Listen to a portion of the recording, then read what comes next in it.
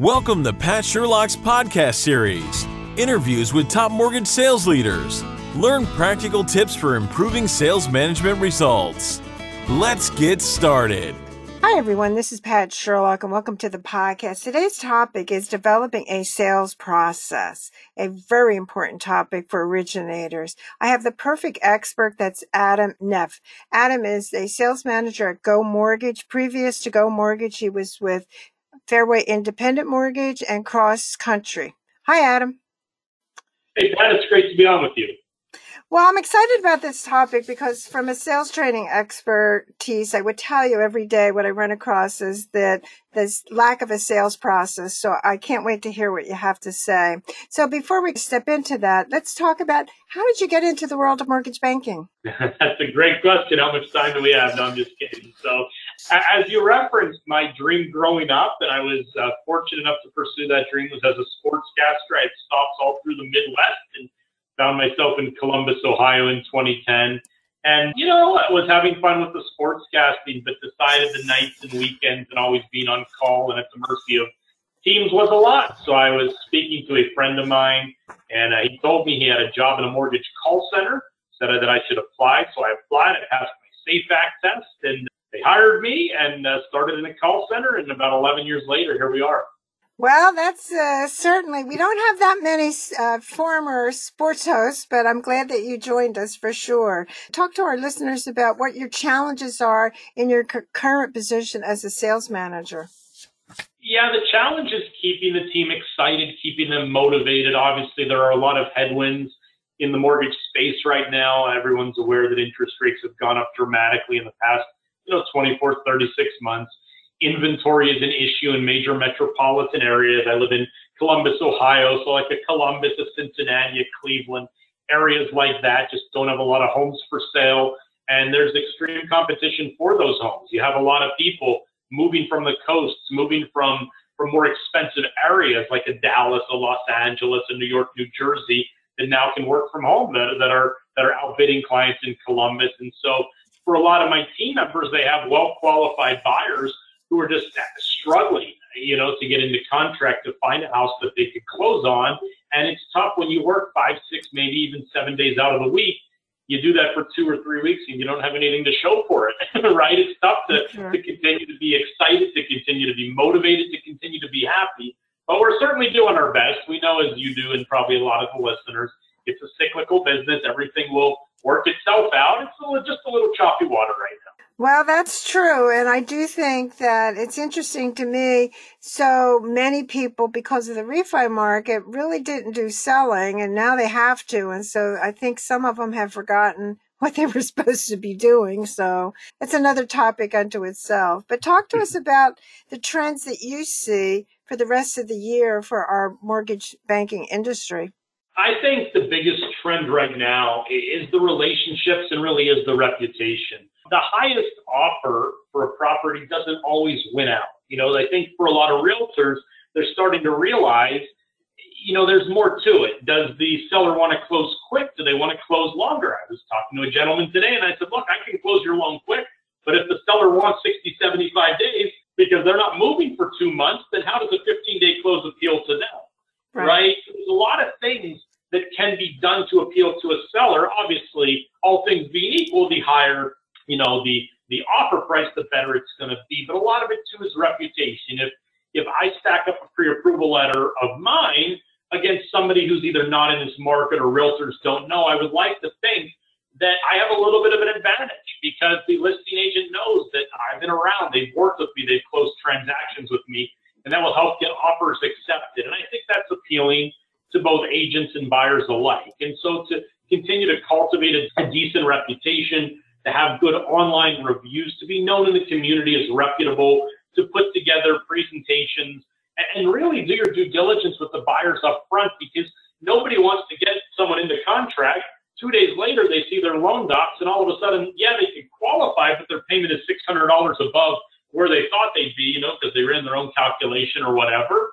And then all of a sudden, the buyer terminates the contract, and everyone's like, what just happened here, right? So to be able to convey to a listing agent and a buying agent, look, not only are they pre-approved, not only income, assets, credit, the whole shebang has been reviewed, we've similar numbers. And depending on where the home insurance falls, $5, $10 one way or the other, the buyer is comfortable with these numbers. So you're not going to get a surprise later on. That's a really good point for sure. Talk about, and you already kind of did mention it, about keeping your team motivated, but have you had to make changes in your managing or things that you have done to really work through this hard market?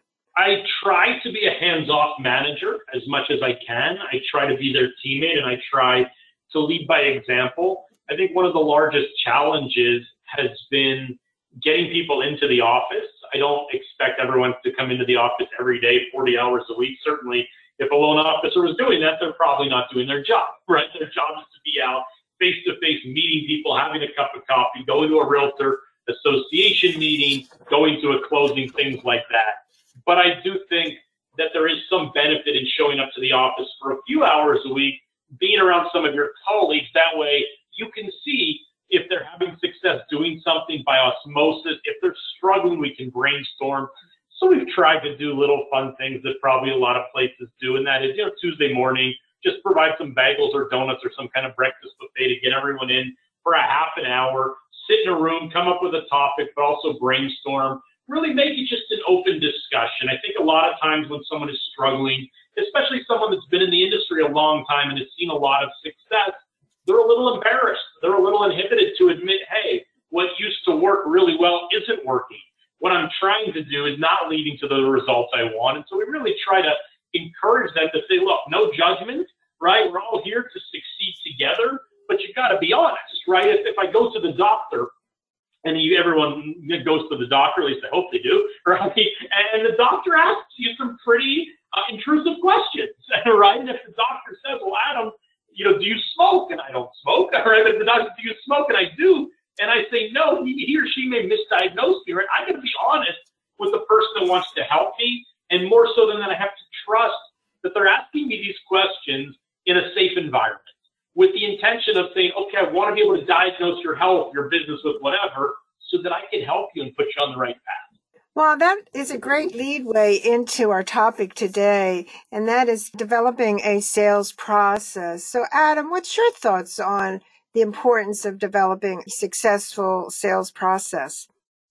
Yeah, that's a great question. I would say attitude is number one in terms of what do you need to have success in this business. You got to wake up and be excited, have a good attitude. If you wake up every day and you say the market stinks and there's no inventory, even if you try to fake it, it's going to come across in your voice, right? So attitude is number one, but I think a close 1A or 1B would be your process.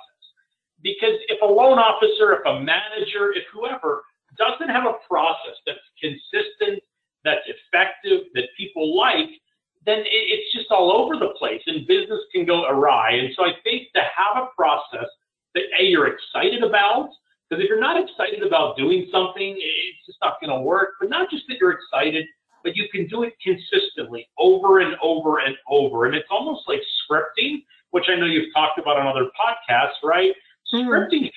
Scripting shouldn't sound robotic, right? Scripting should sound natural because you've just said it over and over and over. So it's just become part of who you are. No different than you meet someone and say, hey, how's your day going, right? Well, that's just natural. So the process shouldn't be robotic. It should just be natural. So talk about how you developed your process and specifically on, since you're originating, what does your process look like? And what do you find are the hurdle points when you see originators resisting having a process? The process was a lot of trial and error. And I know that sounds a little bit cliche, right? That's probably what a lot of people would say. Oh, I tried this and it worked. So I stuck with it. I tried that and it didn't work. I think anytime you're going to implement something in business, you have to figure out what's going to be my measure, what's going to be my barometer, whether it's working or not, right? If I'm going to call 10 people a day for the next month, let's say, for the next 20 business days, I'm going to call 200 people, realtors, financial people, whatever, that's great. But after the 20 days is up, I'm going to look back and say, was this working or not? Well, how am I going to measure that? Well, let's just say, all right, I'm going to call 200 people total. If I get 5 face-to-face appointments, I'll have considered that a success. So 20 days goes by. I've called 200 people. I've only set 2 face-to-face appointments. I have to then look introspectively and say, okay, I my goal, right? I made some headway. I did set up some meetings. Did it not work because just calling people doesn't work? Or did it not work because maybe what I was saying was not correct? Maybe the people I was calling were not the best audience for me. So when you start with a process, put things in place, but then figure out a time frame and a barometer in which you're going to measure it to see if it's effective. And if it's not, it doesn't mean to me throw it all out. It might mean that. You might look and say that was an idea I thought would work and it didn't. Or it could just mean I got to tweak it. It all starts with the pre-approval consultation. And for me, right, whether someone is a first-time home buyer utilizing down payment assistance or a bond type program and they're low moderate income, or whether they're buying their 10th property and it's a luxurious beach house on the coast, right, and it's millions of dollars, my process stays the same. And I don't say that in a cliched fair lending, well, you treat everybody. No, it stays the same. You could ask any client, agent, employee of mine, it's the same with every single person. I don't get more excited for that luxury buyer, less excited for that first-time buyer. They all get the same from me. Now, the first-time buyer, may have some more questions, right? Maybe a little bit more needy, certainly, but my process stays consistent, right? I ask the same questions. I go on a little bit of a fact-finding mission, and I want to learn about the person. Mortgages are just a byproduct of me as a human being getting to introduce myself to others, right? It's just like the podcast. You love doing the broadcast and the podcast. This is a mechanism for you to get to know other people. That's fun, right? It's fun to hear people's stories. It's fun to hear their background. Every human being has something interesting or a different perspective to say, and I love that. So it starts with that. And, then I utilize the technology based on their time frame, based on where they're going. And then what's the process once they get in contract? Communication with the realtors, with title, with insurance, with any of the third parties, an appraiser, an HOA, and then, of course, the buyers throughout the process. More than anything, the process has got to be replicated every single time. There are people that are very loyal to certain brands, whether it's an airline, whether it's a hotel, whether it's a restaurant, right? Part of the reason, if people think about it, that they're so loyal to these brands is because when they show up to ABC restaurant, once a week for breakfast, it's the same menu, it's the same experience, it's the same green, it's familiar. People like familiarity. People like that if they fly on XYZ airlines, they know exactly where to go and when to be there and what it's going to be like at takeoff and what they can do and what they can't do. And I can pack this bag, but I can't do that, right? And if your process is consistent over and over and over, realtors and clients will really take to that and they'll be excited because it limits the amount of surprise. So, Adam, when you see loan officers, and it's no surprise that as a successful originator as you are from a producing manager standpoint, you put a process in place. But certainly there are a lot of loan officers out there that refuse to do it or don't want to do it. Talk about how do you convince them to do it and what should a process look like? You're absolutely right. And the challenge is when a loan officer starts out, let's say they come to work for me next week, right? And they left their pipeline back at their last company. So they're staring at their pipeline and there's zero there, right? Zero pre-approval, zero locked loans. So what are they going to do? They're going to make a ton of calls, pass clients, realtors, and work. And then the pipeline builds up. And all of a sudden, we get a few months out and they got 6 closings coming, right? And so they work, they build up these 6 closings and they take their foot off the gas. And they close those 6 loans, and you know what happens? They look at the pipeline, it's back to 0. And so for 1 or 2 months, they struggle again, and they start working, and then all of a sudden, 5 closings. And that, to me, is fairly typical for loan officers. And so it's a little bit more work to put the process in place. You got to pay more attention to detail. You really got to watch what you're doing, and not just put the process in place, but like I said, measure whether it's working or not. If you close 10 transactions in the next 3 months and you only get 2 positive reviews, but it might be what you're doing is not effective and working. So it's really a matter of, like I said, leading by example, showing people here's what I do, but here's why I do it, right? Of my last 10 consumer reviews that closed, in my last 10, feedbacks from realtors, 6 out of 10 all mentioned they really loved what we did at pre-approval. They really appreciated the communication surrounding the appraisal. They really thought the closing and the follow-up after closing made things a lot easier and a lot less stressful. Whatever it is, right, whether it's the day before closing, the day of closing, when their first payment is due, right, everything in our process is structured, with certain verbiage. And so just to show the loan officer, this isn't me in a vacuum saying, hey, do this, I say it works. This is anecdotal evidence that I want. I want you, Pat, if you close a loan with me, right, to hit me between the eyes. If you felt like something was great, let me know. If you felt like something was terrible, let me know. I'm only going to do better for the next client if I know, hey, Pat and 5 of their clients were like, look, Adam, I get what you were trying to do here, but it was just kind of annoying, right? It was frustrating and confusing. Then I got to go back and look at it. And if you're the only one that's ever said that, then I have to say, all right, well, maybe Pat was an outlier. But if you and then 4 others say that, then all of a sudden, right? So the process is there, and it's not set in stone. It is malleable, right? It can be changed, but more than anything, to show the loan officers, here's why we do it, and then why we seek the feedback, to ensure that what we're doing is right. So talk about a little bit more in depth, Adam, on what is that process. Let's say you start, it sounds like you have a certain one for the pre-approval process, and then talk about what the sequence actually looks for you, what you have found worked. Yeah, absolutely. So after the pre-approval consultation, if we need some documents from the client, which we typically do, we request those. We make a call to the realtor. We always give gratitude. Thank you for sending me Suzanne and Jimmy. I really appreciate it. I requested documents from them. They told me they could get them within 24 hours. We'll have them back. We'll issue the pre-approval letter. Once we have what we need to feel confident with the pre-approval, we send it to the client, send it to the agents.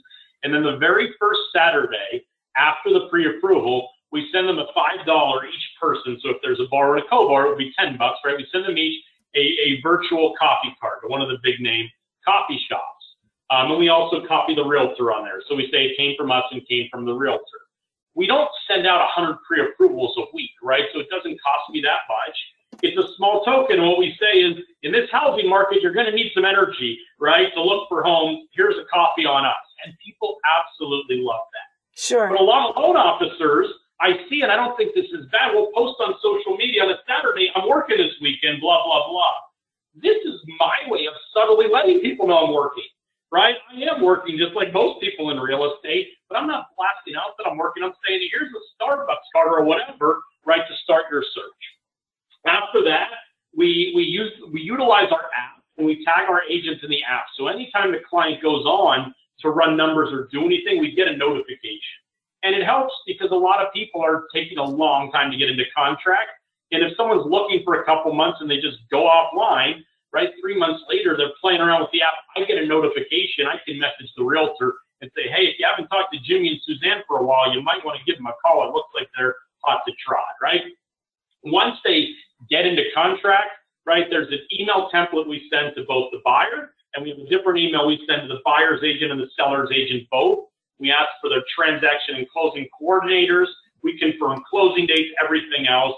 Let them know here's who we are, introduce them to our team. And then we do have a CRM that handles a lot of the automated communication throughout the process from there. Once we get the appraisal back, it's always a phone call. Hey, the appraisal is back. Everything is good. We can release contingencies. And then once we have docs finalized, we do have a templated email that is a little bit wordy and probably should be cut down. But what we try to do is cover every question the consumer's going to have, right? Here's how you get your wire instructions. Here's your funds to close. Here's when your first payment is due. Most of our clients escrow. So, hey, if you get a bill from your insurance, don't pay it, let us know. When you go to make your first payment, right, we're going to be in touch about a week before your first payment just to confirm you're good to go. I mean, how many people listening have had a client call the 800 number or a sub-servicer or whatever, figuring out how do I make my first payment? To me, if a client calls a sub-servicer or my servicing department for their first payment, I failed, right? They should be calling me because they're a referral source, right? If I call them, if their first payment is due July 1, and I call them and I say, hey, your first payment is coming up in 4 days. Are you good? Do you have any questions, right? No, I'm good. I set it all up. It's direct debit. It'll come out on the 5th, blah, blah, blah. Great. Hey, by the way, appreciate that nice review you left for me, right? I'm going to give you 2 weeks, but I bet you can find someone in your sphere that's thinking about buying real estate in the next 12 months. I'd love an introduction. Would you mind if I call you back, right? And so the email we send before closing also talks about how they're going to get, a lot of junk mail, frankly, right? When a mortgage and a deed get recorded, it's public record. And some of these companies, frankly, are pretty creative. They make it look like it came from me. They make it look like it came from my company. So again, rather than have a consumer get some life insurance offer in the mail or mortgage insurance or whatever, right, and think it came from me, hey, if you get something, take a picture and text it to me. Let me know. 99.9% can go in the recycling bin, but there are going to be a few things you're going to get from my company. I just want to make sure that everything is good to go. Again, the overriding theme throughout pre-qual all the way through closing and beyond is I'm your contact, right? Call me, text me, email me. A lot of people, I think, have a process where they get to closing, they get the review, and they move on. And maybe they call their past client back every 6 months or a year. Maybe they're calling them back more now because business is slow, but we've got to be more proactive. And so that's the basics of how the process is set up. Well, it sounds like a terrific process for sure. We're down to the last few minutes and we can go on for hours about this. I can't wait to hear what you have to say as our wrap up, but talk about the takeaways for our listeners. Yeah, the biggest thing is don't put something in your process that you're not excited to do, right? If you think sending out a coffee card on a Saturday morning is cheesy, it makes you look chintzy, whatever, don't do it. I tell my loan officers all the time, same thing with scripting. If it doesn't sound like something you'd say, don't say it. I was on the radio for 13 years doing 4 hours a day. I'm not a former athlete. I'm not a name, coach or sports expert. It was genuine, right? And so do things you're excited about, right? Some people send out like a little gold ticket, right? Hey, you're pre-approved. Here's your golden ticket or whatever it is, right? Do things you're excited about, because whether it's the most primitive client or the most sharp, intelligent client, people have a gut feeling about us, right? And if what you're doing is not genuine, they will see through that. Again, measure what you're doing. Is it working? And I don't mean is it working in terms of funded volume. Of course, that's the name of the game, right? We got to close, lock, close, fund loans. But is it working in terms of your referrals, right? Do you have people pre-approved that are referring you their friends, people that close, realtors? Are they writing you nice reviews when they got to closing, right? That's the way to measure, is what I'm doing effective. And then the final thing is if something is not working, that's okay. I've had plenty of ideas. I'm sure you have as well. Probably not as many as me. I don't know. I fail a lot. But I've had plenty of ideas over the years that I'm like, this is going to be awesome. And then 2 weeks later, I'm like, what an airball, right? That's okay. It happens. But what we don't want to do is keep driving 100 miles an hour toward a brick wall and not change anything. If we thought the idea was good, maybe it was the execution that was poor. Switch up the execution. Maybe the idea just wasn't that good, and we just got to pivot. That's okay. Don't get frustrated. You can come up with something new. Well, I think they're really words of wisdom for sure. And I want to thank you for sharing them with our listeners today. And certainly I appreciate all of you spending time with us. Thanks so much, Adam. It's my pleasure. Thank you for having me on. Thanks for listening to our podcast. We appreciate you spending time with us. If your sales team needs training in hiring and lead generation, schedule a free consultation by emailing me at psherlock@qfsconsulting.com.